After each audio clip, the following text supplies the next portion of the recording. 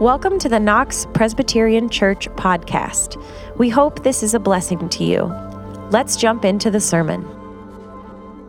My name is Darren Nettleton. I'm the Director of Youth and Young Adult Ministries here at Knox. I'm so glad to be worshiping with all of you on this, the 8th day of Christmas.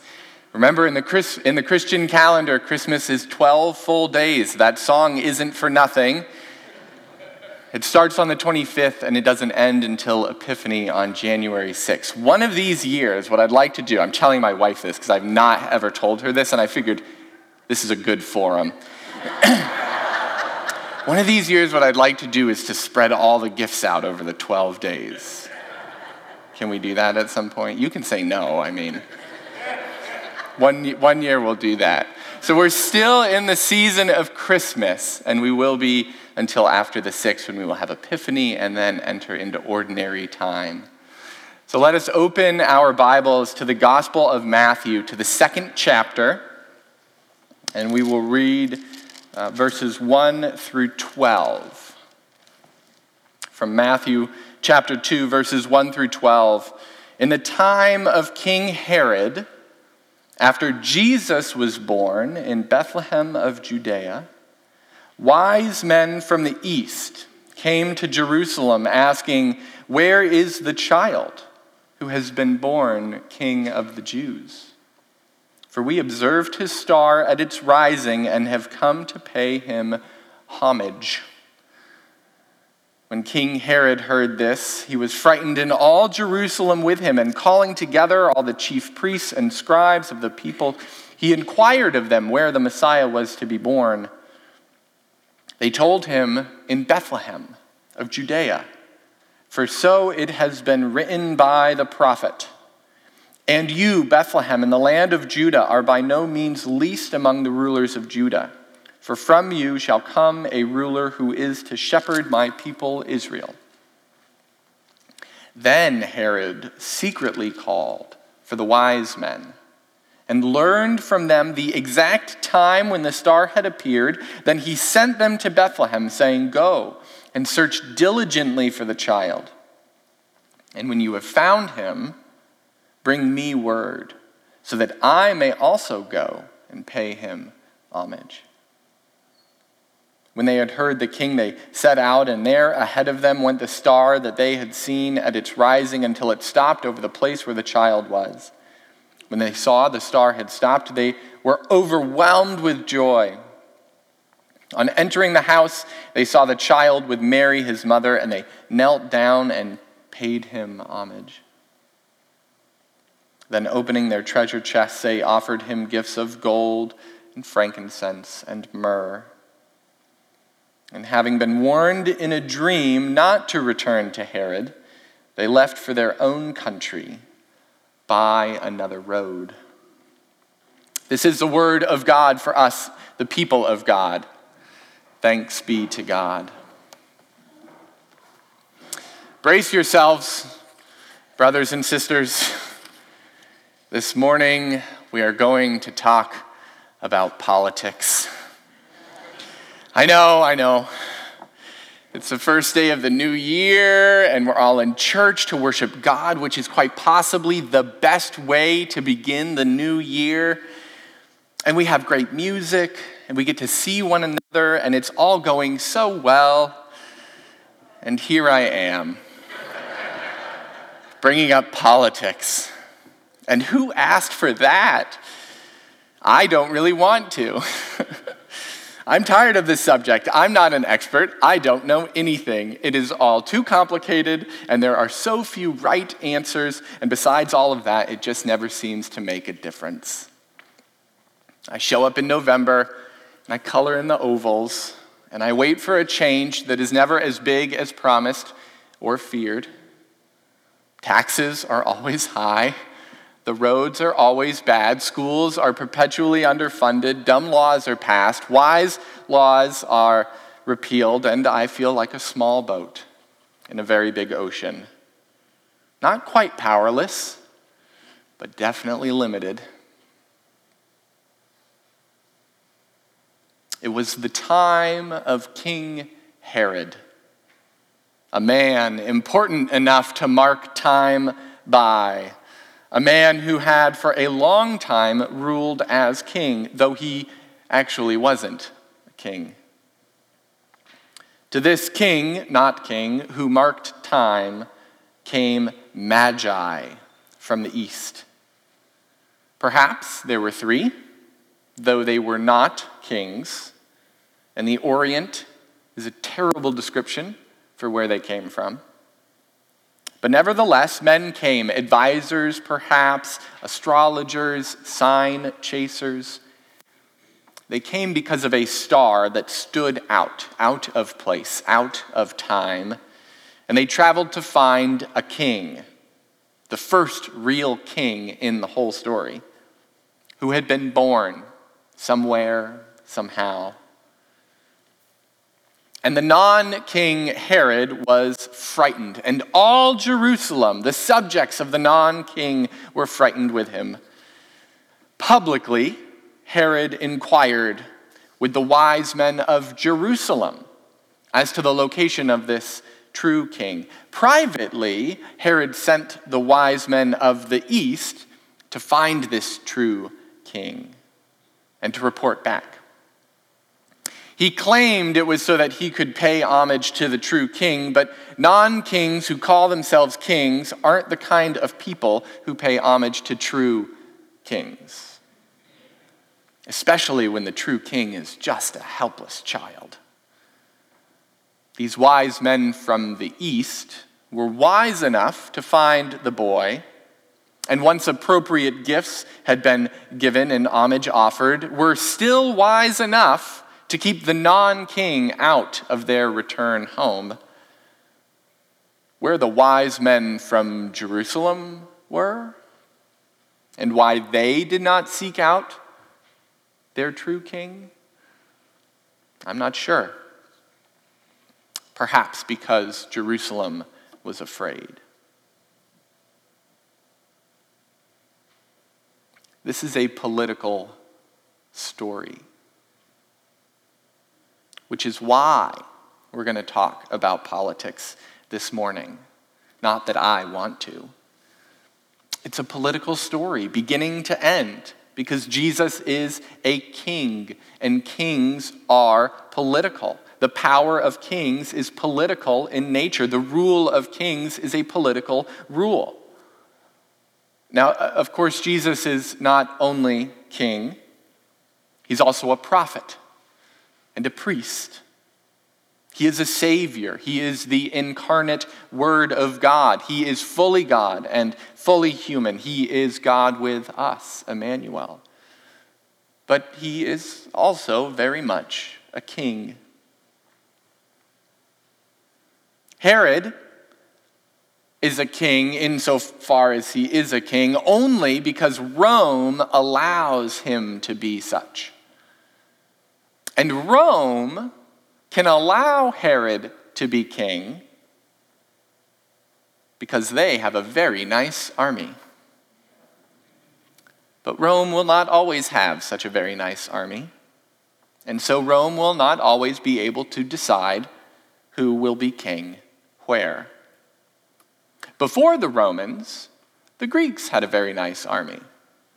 And after the Romans, the Germanic barbarians had a very nice army indeed.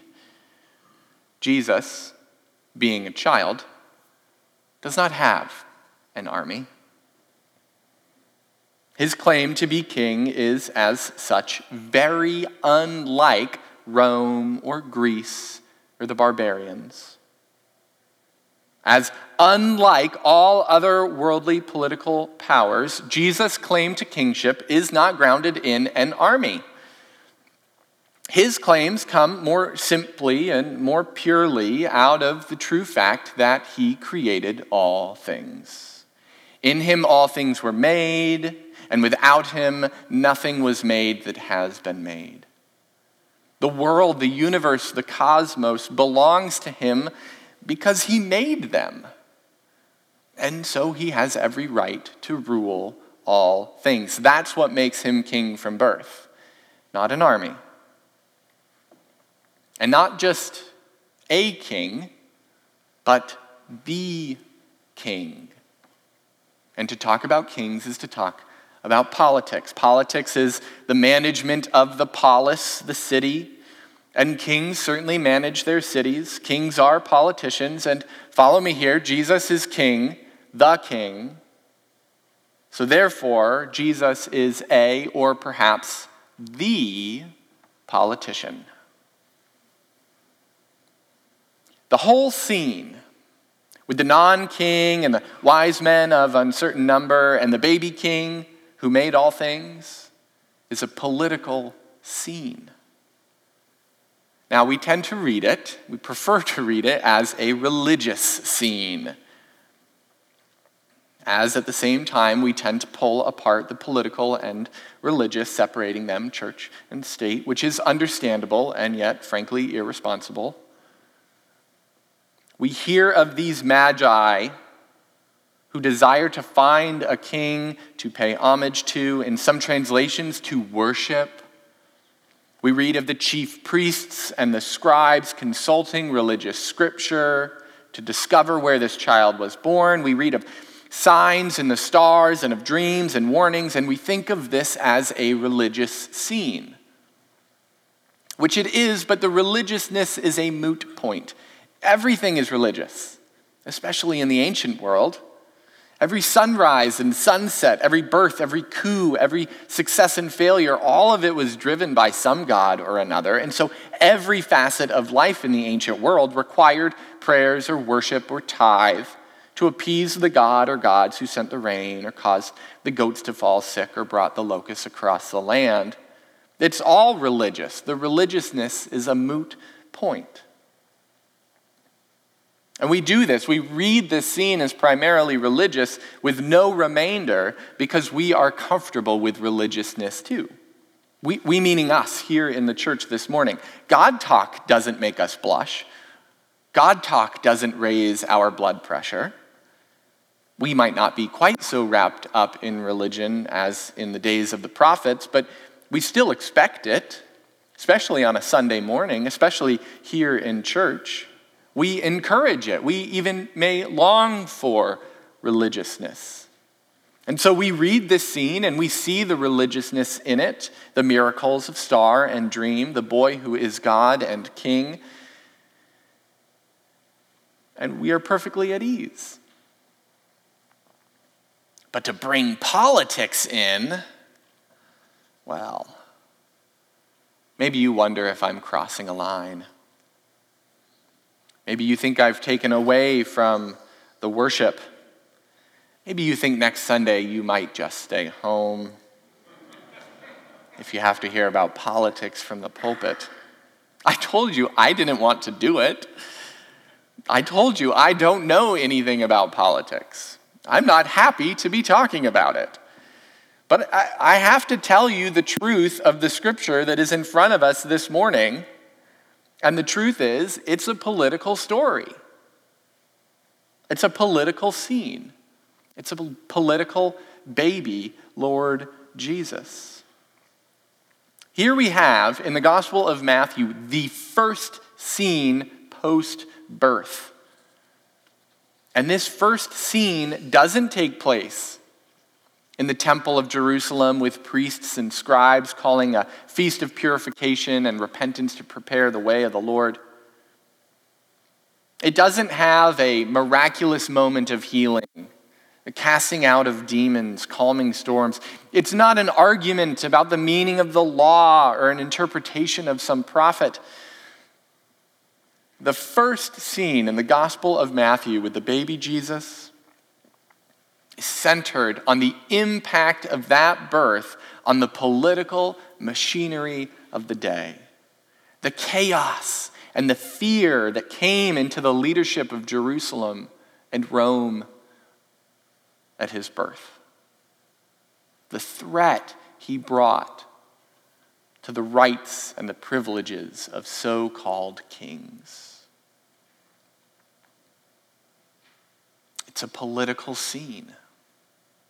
Now, these verses, they don't tell me or you or anyone else how to vote in the next election or how we should have voted in any previous election. They don't make a case for large government or small government, for representative democracy, direct democracy, a constitutional or monarchical system, socialist or libertarian or anarchist or communist regimes.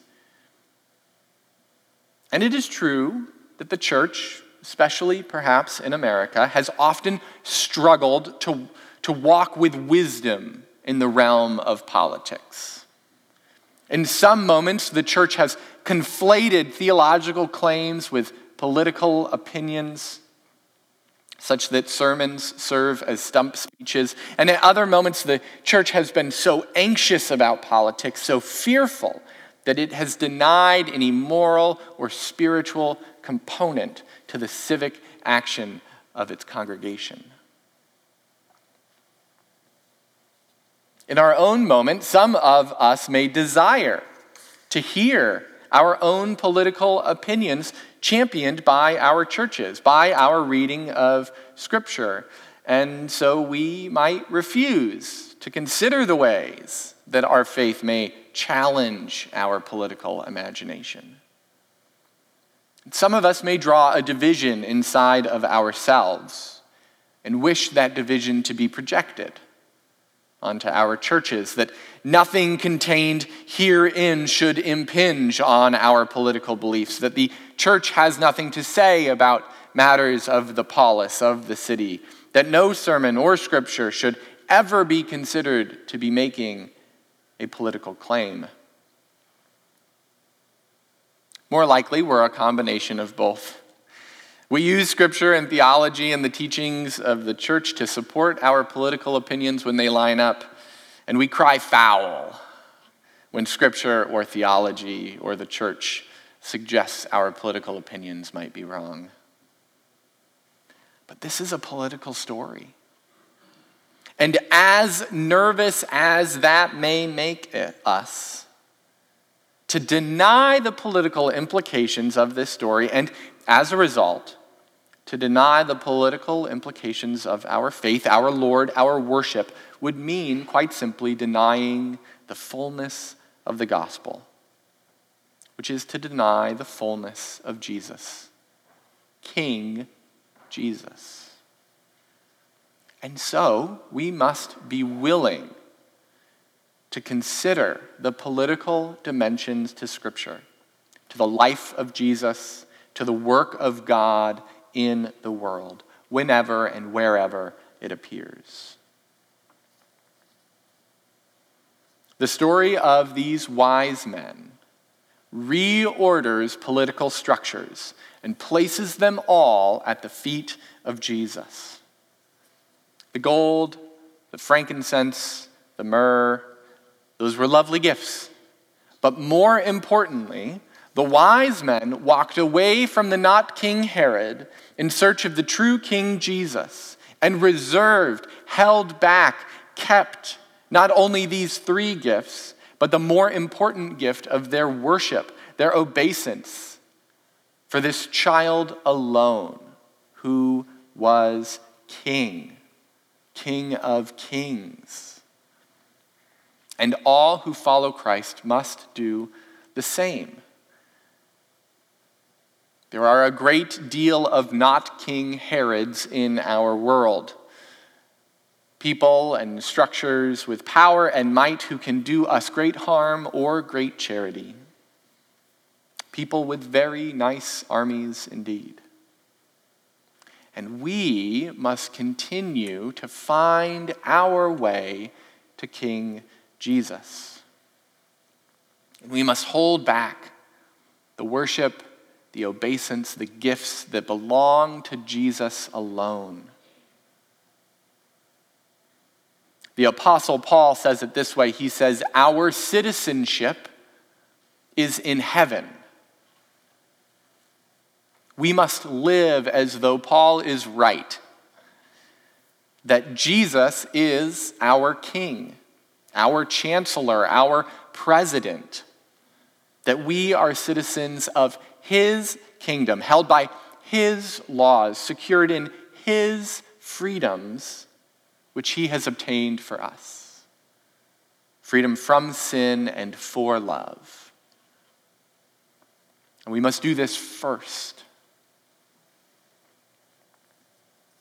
And this is the case for every Christian. It's only when we can all together hear the story of the wise men from the East and gather together in common identity as subjects, political subjects of the true King Jesus, that we can then, from that point of agreement, from that common commitment to our heavenly citizenship, begin to ask the hard and lifelong questions about how to navigate and negotiate all the earthly citizenships that push and pull and threaten us.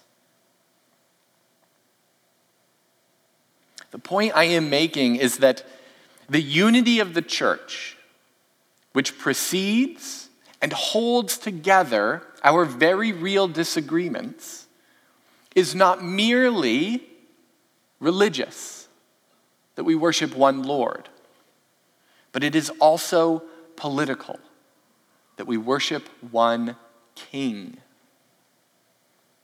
And if Jesus is King, the politician to whom we offer our allegiance, then when we come to church on Sunday, when we open the pages of Scripture and sing hymns and meet in Bible studies, we will be willing to hear, to see, and to be shaped and formed not just religiously, but politically.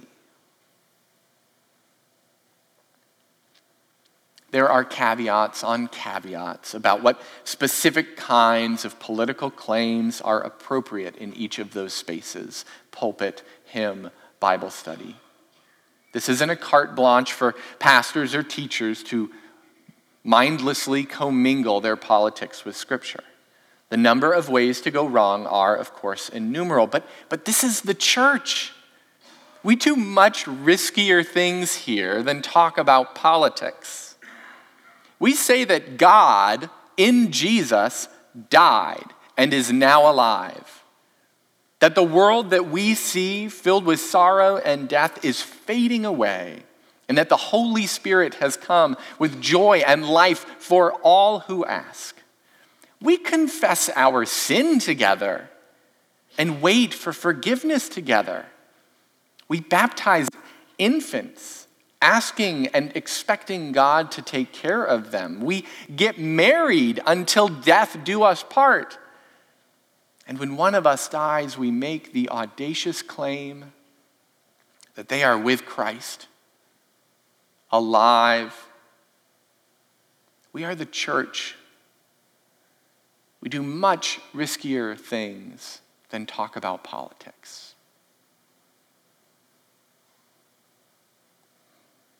As we come to sing our hymn for this morning, the title of it is filled with the things that aren't true about the story. We three kings of Orient are. There weren't three, they weren't kings, and again, the Orient is a terrible description of where they came from. But the rest of the hymn, if you can get by the opening words, if you have eyes to see, this hymn speaks to Jesus as King, to the political dimension of our faith. We do much riskier things in the church than talk about politics. So let's stand and sing to the Lord, we three kings. Thanks for listening. For more information on how to get connected here at Knox, please visit knoxpres.org.